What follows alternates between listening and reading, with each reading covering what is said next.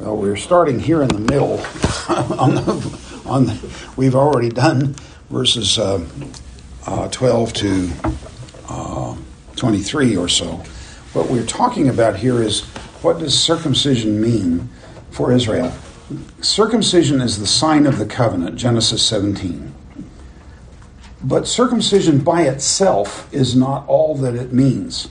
That is to say, in Genesis 17, if there is a man who does not circumcise his son, he will be cut off from his people. And as far as I can tell, it not only means that this man dies, but of course this is entailed in that statement, but we don't think in these terms. All who would have descended from him and would have inherited the promises to Abraham are cut out. They're excised from the people of Israel. So that's one of the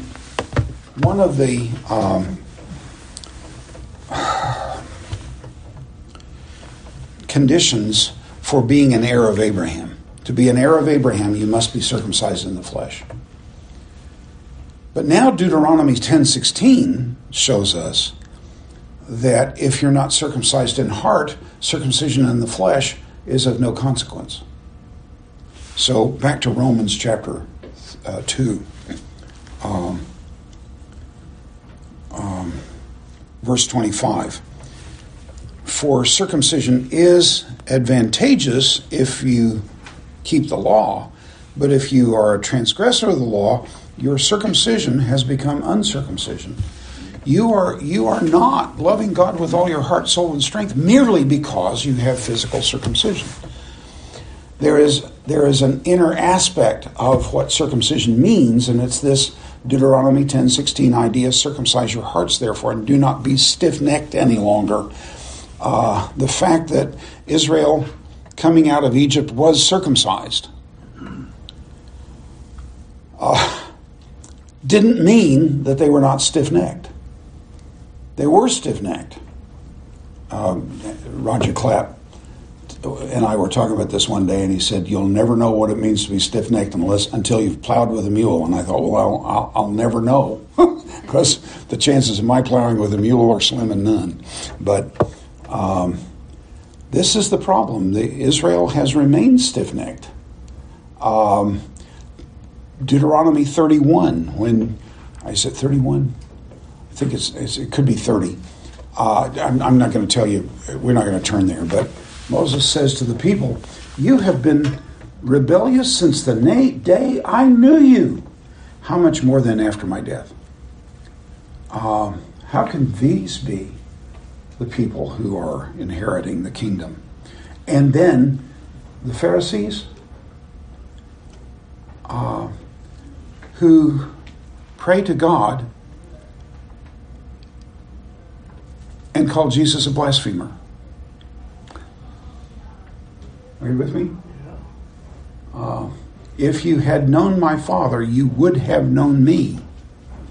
I asked a Sunday school class years ago, did Saul of Tarsus love God with all his heart, soul, and strength? And a number of the people said, yes, of course he did. Oh, come on. Then Jesus was wrong, I said. He didn't love God. What did he love?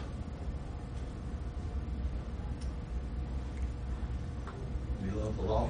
Yeah, loved the law and loved his righteousness. Do you follow?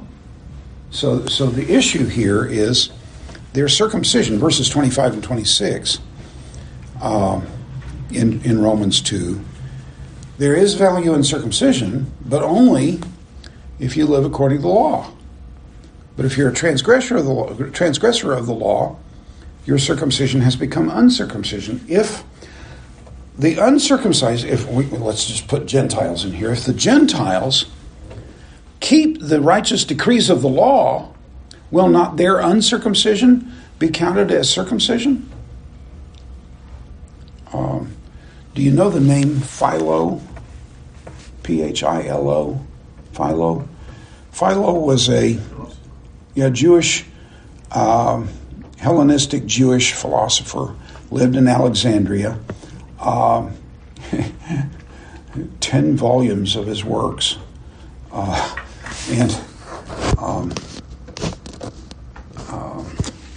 Why did I go there? I'm sorry, folks. I don't know. There was a reason for going to Philo. Was it something related to the Septuagint, maybe? No, I don't recall now what it was. The jury will please disregard the preceding statement. Let's move on. Verse 27. I know what it was now. Thank you, Lord. Philo acknowledged that there were righteous Gentiles. There were Gentiles who, and they were mostly philosophers. For him to be righteous was to be a philosopher, right? So he acknowledged there were righteous Gentiles. And here, Paul is saying kind of the same thing. There are Gentiles who do the things that even Israel doesn't do. And they don't even have the law of God, but they're practicing what the law of God says. Verse 27, the natural uncircumcision that keeps the law will judge you who are a transgressor of the law through the letter and circumcision. For not the one who is a Jew outwardly is actually a Jew, nor is the one who is the one outwardly circumcised in flesh, but the one is a Jew who is one secretly, in circumcision of the heart, by the Spirit, not by the letter, whose praise is not from men, but from God. He's getting pretty close to the kinds of things we've been talking about. Does this make sense to you? Here in verse 28, and especially verse 29. So the issue for us is here, Paul, let me reiterate. Now, we didn't do this at the beginning of the session this afternoon. Paul is laying the foundation for the application he's going to give in chapters 12 to 15. The application is that they must make their lives living sacrifices by doing three kinds of things. First, in 12:3 to 8, you make your body a living sacrifice by loving each other. By ministry and spiritual gifting. But if I despise you or I condemn you, how can I minister to you in my spiritual gifting? Second, you make your body a living sacrifice by loving without play acting. That's 12:9 to 13:10. You love sincerely. And sacrificially, almost. Right? Pardon? It's like almost love sacrificially. Yeah. Well, that's what it is. You're living sacrificially by loving. And every mother knows that love is sacrificial. Is that true? Yes. So fathers don't know that quite as much as mothers do. But there is sacrifice in a father's love, but the sacrifice that a mother makes is remarkable. Don't tell anybody that I'm sipping beer here. It is root beer. I want you to know. But it's A&W root beer. I just want you to know that.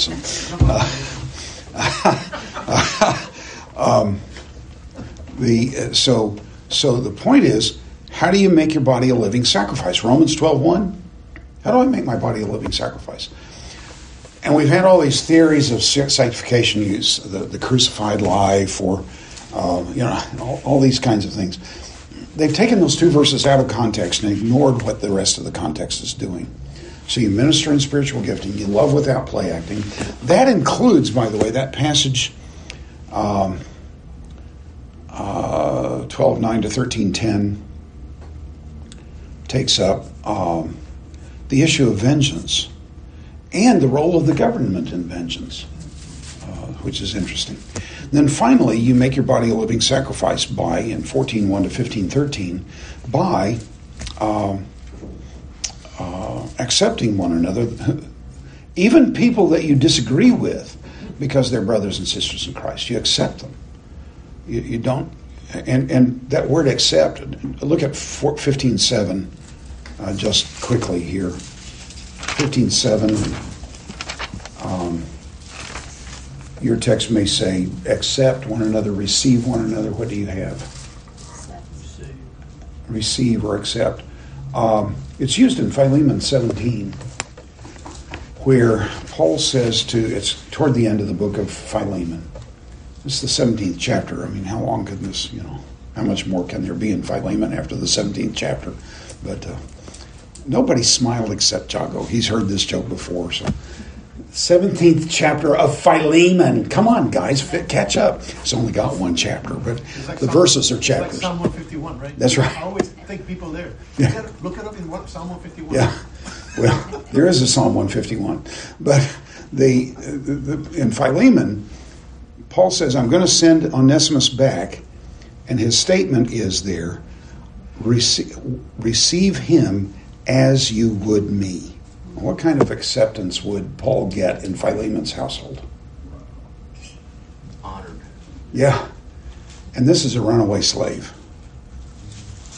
And Paul wants them to give the slave Onesimus the same welcome they would give Paul. Yes, precisely, because he's a brother in Christ. Does that make sense? Yeah. Are you with me here? In Psalm 27, in the Greek translation of the Old Testament, that same word is used. And in Psalm 27, David says, though my mother and father reject me, the Lord will take me up. I think that's the language of the King James. There's a good chance that David's father and mother did reject David at a significant period of his life. You remember when Samuel went to anoint the next king of Israel? They completely ignored him. They ignored him completely. And when he went down to take the food for his brothers at the war, his older brother he berates him. What are you doing here? You've just come here to see the battle. I know the wickedness of your heart. And then subsequently, when David is running from King Saul, he goes over, he takes his family over to Moab to stay with the king of Moab while he is being chased by King Saul. Do you really think that his parents are really excited about him? This is not the career we planned for this boy. The Philistines on scratch even in the city. That's right. So it may well be that his father and mother had rejected him, but the Lord will receive me. So receiving is the kind of thing that beloved parents would do. Does that make sense? It's the kind of thing that you would do in welcoming Paul into your home. So it's not just, okay, they're going to do what they're going to do and we'll put up with it. No, you accept them. They're brothers and sisters in Christ. You accept them as you would Paul. You accept them as a loving parent would receive his children into his home. Does this make sense to you? So all of this in chapter 2 that we're talking about is preparing for that. How does this material in 17 to 29, how does this material prepare for that? Folks, the Jews, it's an oversimplification to say that the weak were Jewish, because there would have been Gentile proselytes to Judaism who would probably have been more particular about their observances than even native Jews would be. I read a book a number of years ago now called the Psychology of Bible Interpretation. And among many other things the guy said, he said, the harder it is for you to join a group, the less likely you are to ever disagree with it. For a Gentile convert to Judaism, it's going to be harder for him to reject the standards that he's embraced than it will be for native-born Jews in that regard. Does this make sense? Mm-hmm. What are you thinking, brother? Huh? Okay. So it will be both Jews and Gentiles who won't eat meat. But who am I to despise them? They're the treasures of God. I'm to receive them as I would Paul. I'm to receive them as I would a beloved family member. And if I'm thinking about the Gentiles, the strong in Romans, They're the ones, mostly they will be Gentiles, but there will be some Jews like Paul who had learned their freedom and so are practicing their freedom. And for the weak to condemn the strong is utterly wrong, because they are to make their bodies living sacrifices by ministering in spiritual gifting. If I condemn you or despise you, I can't serve you. There's no possibility of serving. If I love you, yes, then I will be able to be sacrificial in my treatment of you. And that will entail then I have a question. even accepting people who differ over dietary issues. Yes, sir. When Paul's writing this, and he's talking about the law, being the law of Moses, Yeah. 6:13, Right. was this before the Jewish leaders realized they couldn't keep the 6:13, and Oh, they no. started adding all these sub-laws and Oh. sub-laws and sub-laws added onto the 6:13, or before that? Oh, the 613, if you ever get a chance to read a list of them, you can look them up on the internet. A lot of them aren't laws anyway. They're just statements of fact, and they've been turned into laws. But still, Yeah. the ones that they realized that they should follow and they couldn't follow, and they didn't want to break the laws, and they would meet, and human beings would figure out how to add Yeah. sub-laws on top of that, Yeah. like keeping the Sabbath. You'll break the sub-law, but you won't ever break the law. Is that after? No, that's going on at this time. Friends, it is impossible to be a legalist and have a limited set of legalistic standards. You always have to define them closer and closer. You can't. Well, is this a subcategory of that? Well, no, because this is what I like to do, so it's not. But another guy doesn't like to do it, so he said, "Well, yeah, it is," and that's when we divide and go our own way. It's the nature of the human heart to do that kind of thing. This is the problem, folks, with legalism. It never is simply the nasty 9 or the filthy 5. It's that plus the interpretation of each one. It's always that way. Well, how close to the line can I get without falling over? The difference between legalism and grace, folks, is right there. Legalism says, how close can I get to sin without doing it? Grace looks the absolute opposite direction. What can I do today to give pleasure to the heart of my Father? It's a fundamentally different perspective. It's not that I'm looking for rules to keep. It's looking what would please God the Father today. And so this is fundamental to the whole thing. And once you start on a legalistic road, it always leads to more interpretations and more interpretations. It has to. So, good question. Thank you. Wish I hadn't asked it because I didn't have a great answer for it, but at least we got something out. Now, I'm going to move on past some of this here. We've already looked at Deuteronomy 30, verse 6. Let me just look at the screen here. Can you read that adequately? A little bit. Jeremiah 9, 25 and 26. The days will surely come, says the Lord, when I will punish all who are circumcised only in flesh.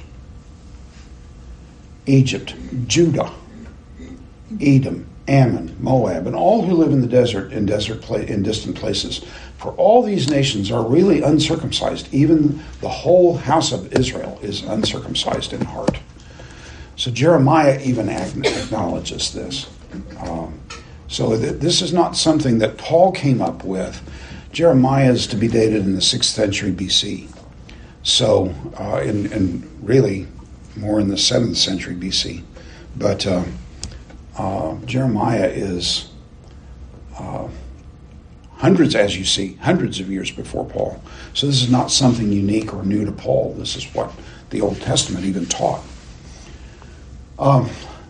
Now, chapter 3, verses 1 to 8. What then is the advantage of the Jew, or what is the advantage of circumcision? Much in every way. For first, They were entrusted with the oracles of God.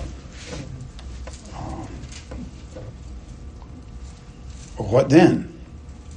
If some were disobedient, do you have disobedient or unbelieving? Unbelieving. I read it wrong. If some are unbelieving, will their unbelief, and now we've got a problem here, because I have, will their unbelief annul the faith of God? Do you have faith of God? Is that what you? Faithfulness. Yeah. The word pistis in Greek can mean either faith or faithfulness. It can mean loyalty, faithfulness, or the concept of faith. Here it probably must be the faithfulness of God. Will their unbelief annul, or their lack of faithfulness annul the faithfulness of God? Of course not. Let God be true and every man a liar. Do you understand what that means? Explain what it means. Terry, explain what it means. God is truth. Yeah, God is truth. God is the definition of truth. Any definition of truth that omits God is, to that extent, in error.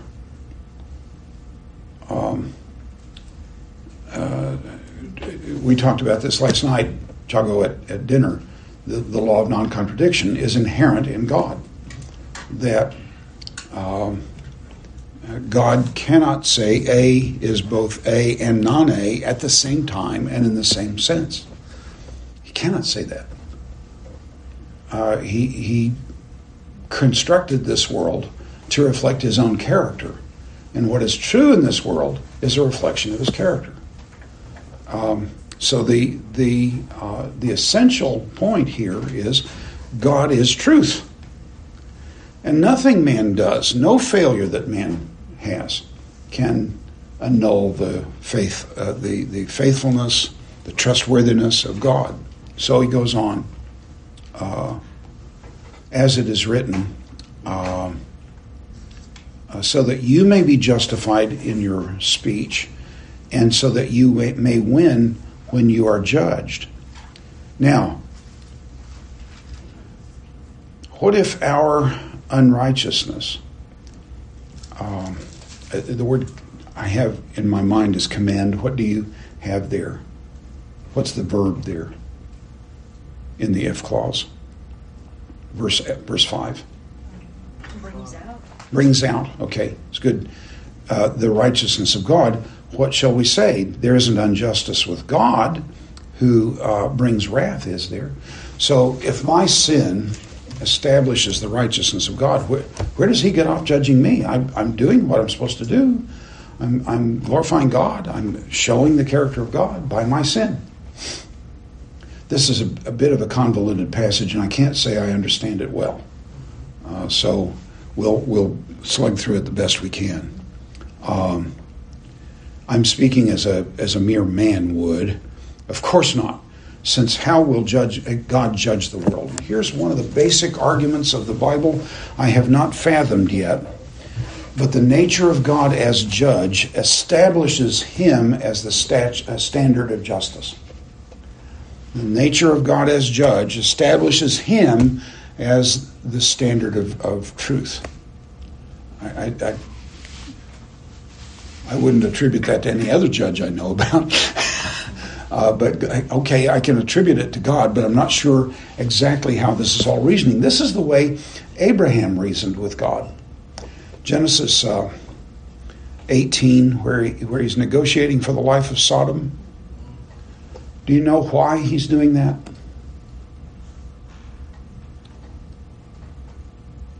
He's a Jew and he likes to negotiate. Well, he's not a Jew, because a Jew technically is a descendant of Judah.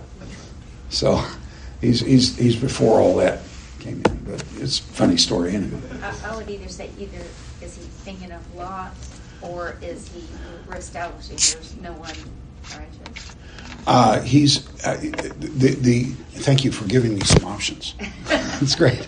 I often get, he's trying to negotiate for Lot's life. He doesn't even mention Lot. What he does mention on more than one occasion is, shall not the judge of all the earth do right? It's the justice of God. It's the reputation of God that's in Abraham's mind as he's negotiating for the life of Sodom. So if there are 50 righteous men, will you destroy it for? I'm sure the three visitors saw right through him. Yeah. Because he was trying to be slick Willie like he usually was. Who are you talking about? Abraham. Not here. Not here. Not here. This is one of the great acts of faith in Abraham's life. This is one of the great ones. So God says, well, no, I won't destroy it for 50 righteous. Well, what if we're short only 5? Will you destroy it for the lack of 5? No, I won't destroy it for the lack of 5. And so he argues him down to 10. I think what I meant is that he's trying an indirect approach with God, as if God could be submitted to something like that. So Okay. In fact, there's an interesting phenomenon there in Genesis 18. After the 2 angels go down to Sodom, your text will read, Abraham was standing before the Lord. But there's an ancient tradition that the rabbis changed the text from that, or they changed it to that. The text as they received it was, the Lord was standing before Abraham. In Hebrew, to stand before someone means to put yourself in place of service. Oh, I see. And if that's true, if that tradition is right, there's some question about whether that is actually a sound tradition or not.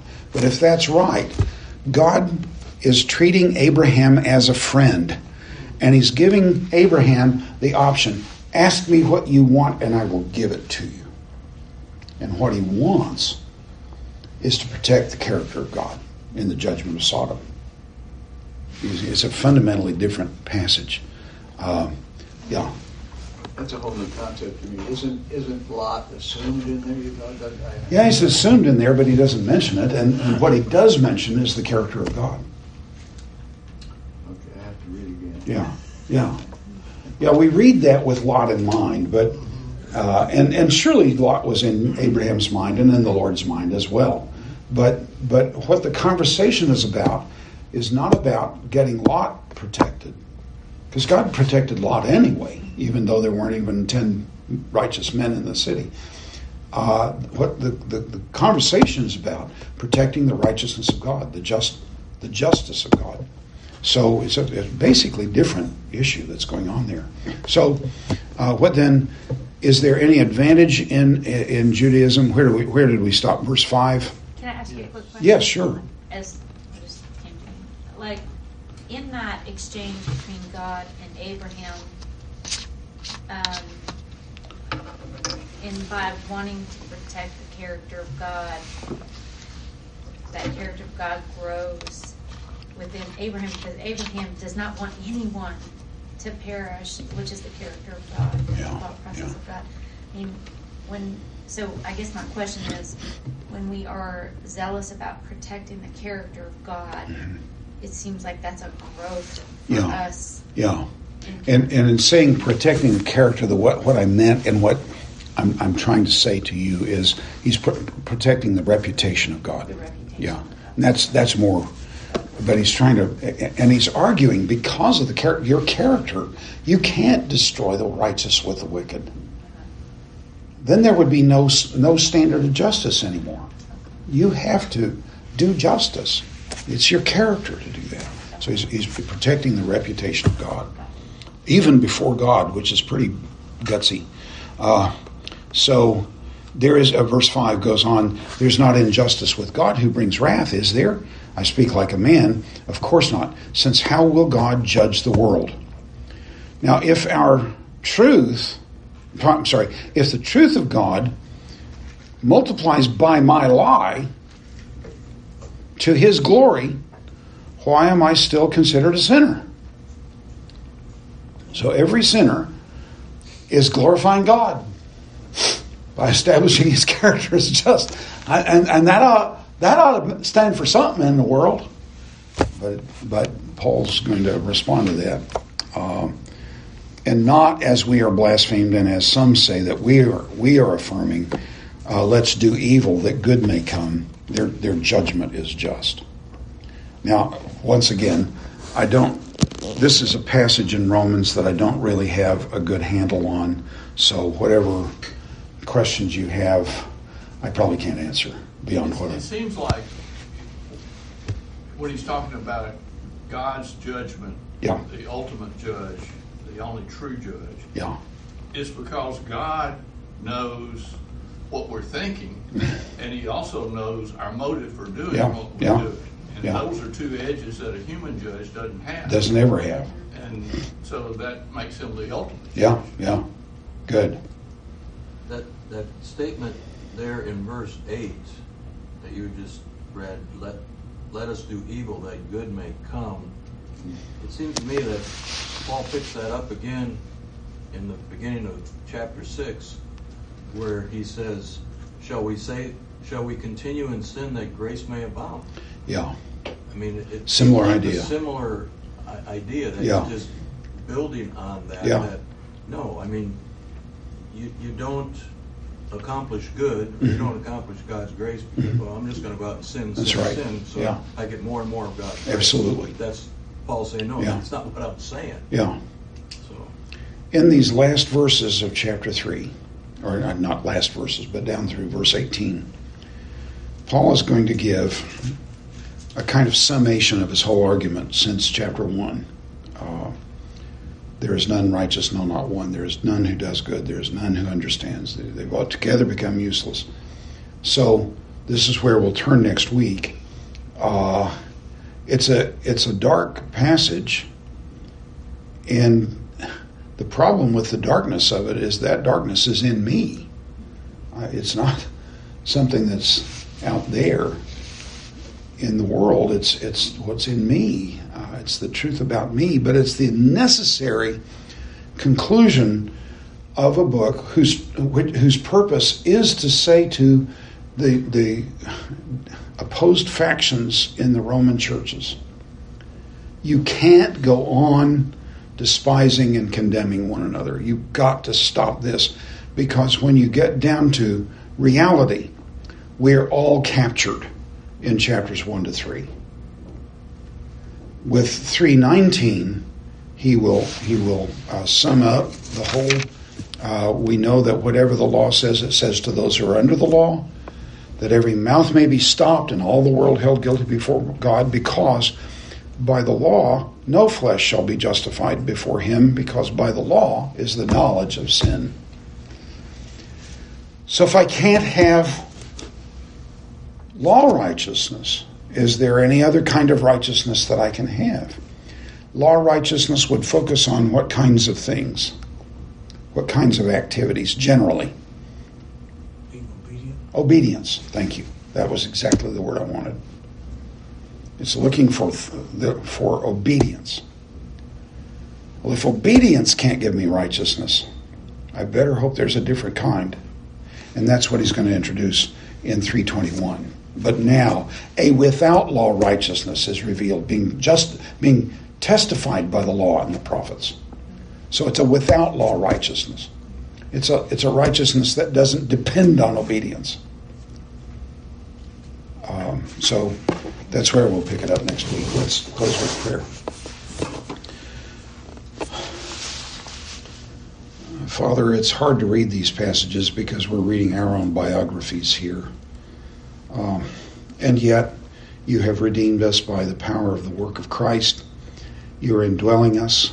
You've made us your holy temples individually and collectively. And that's astonishing to us.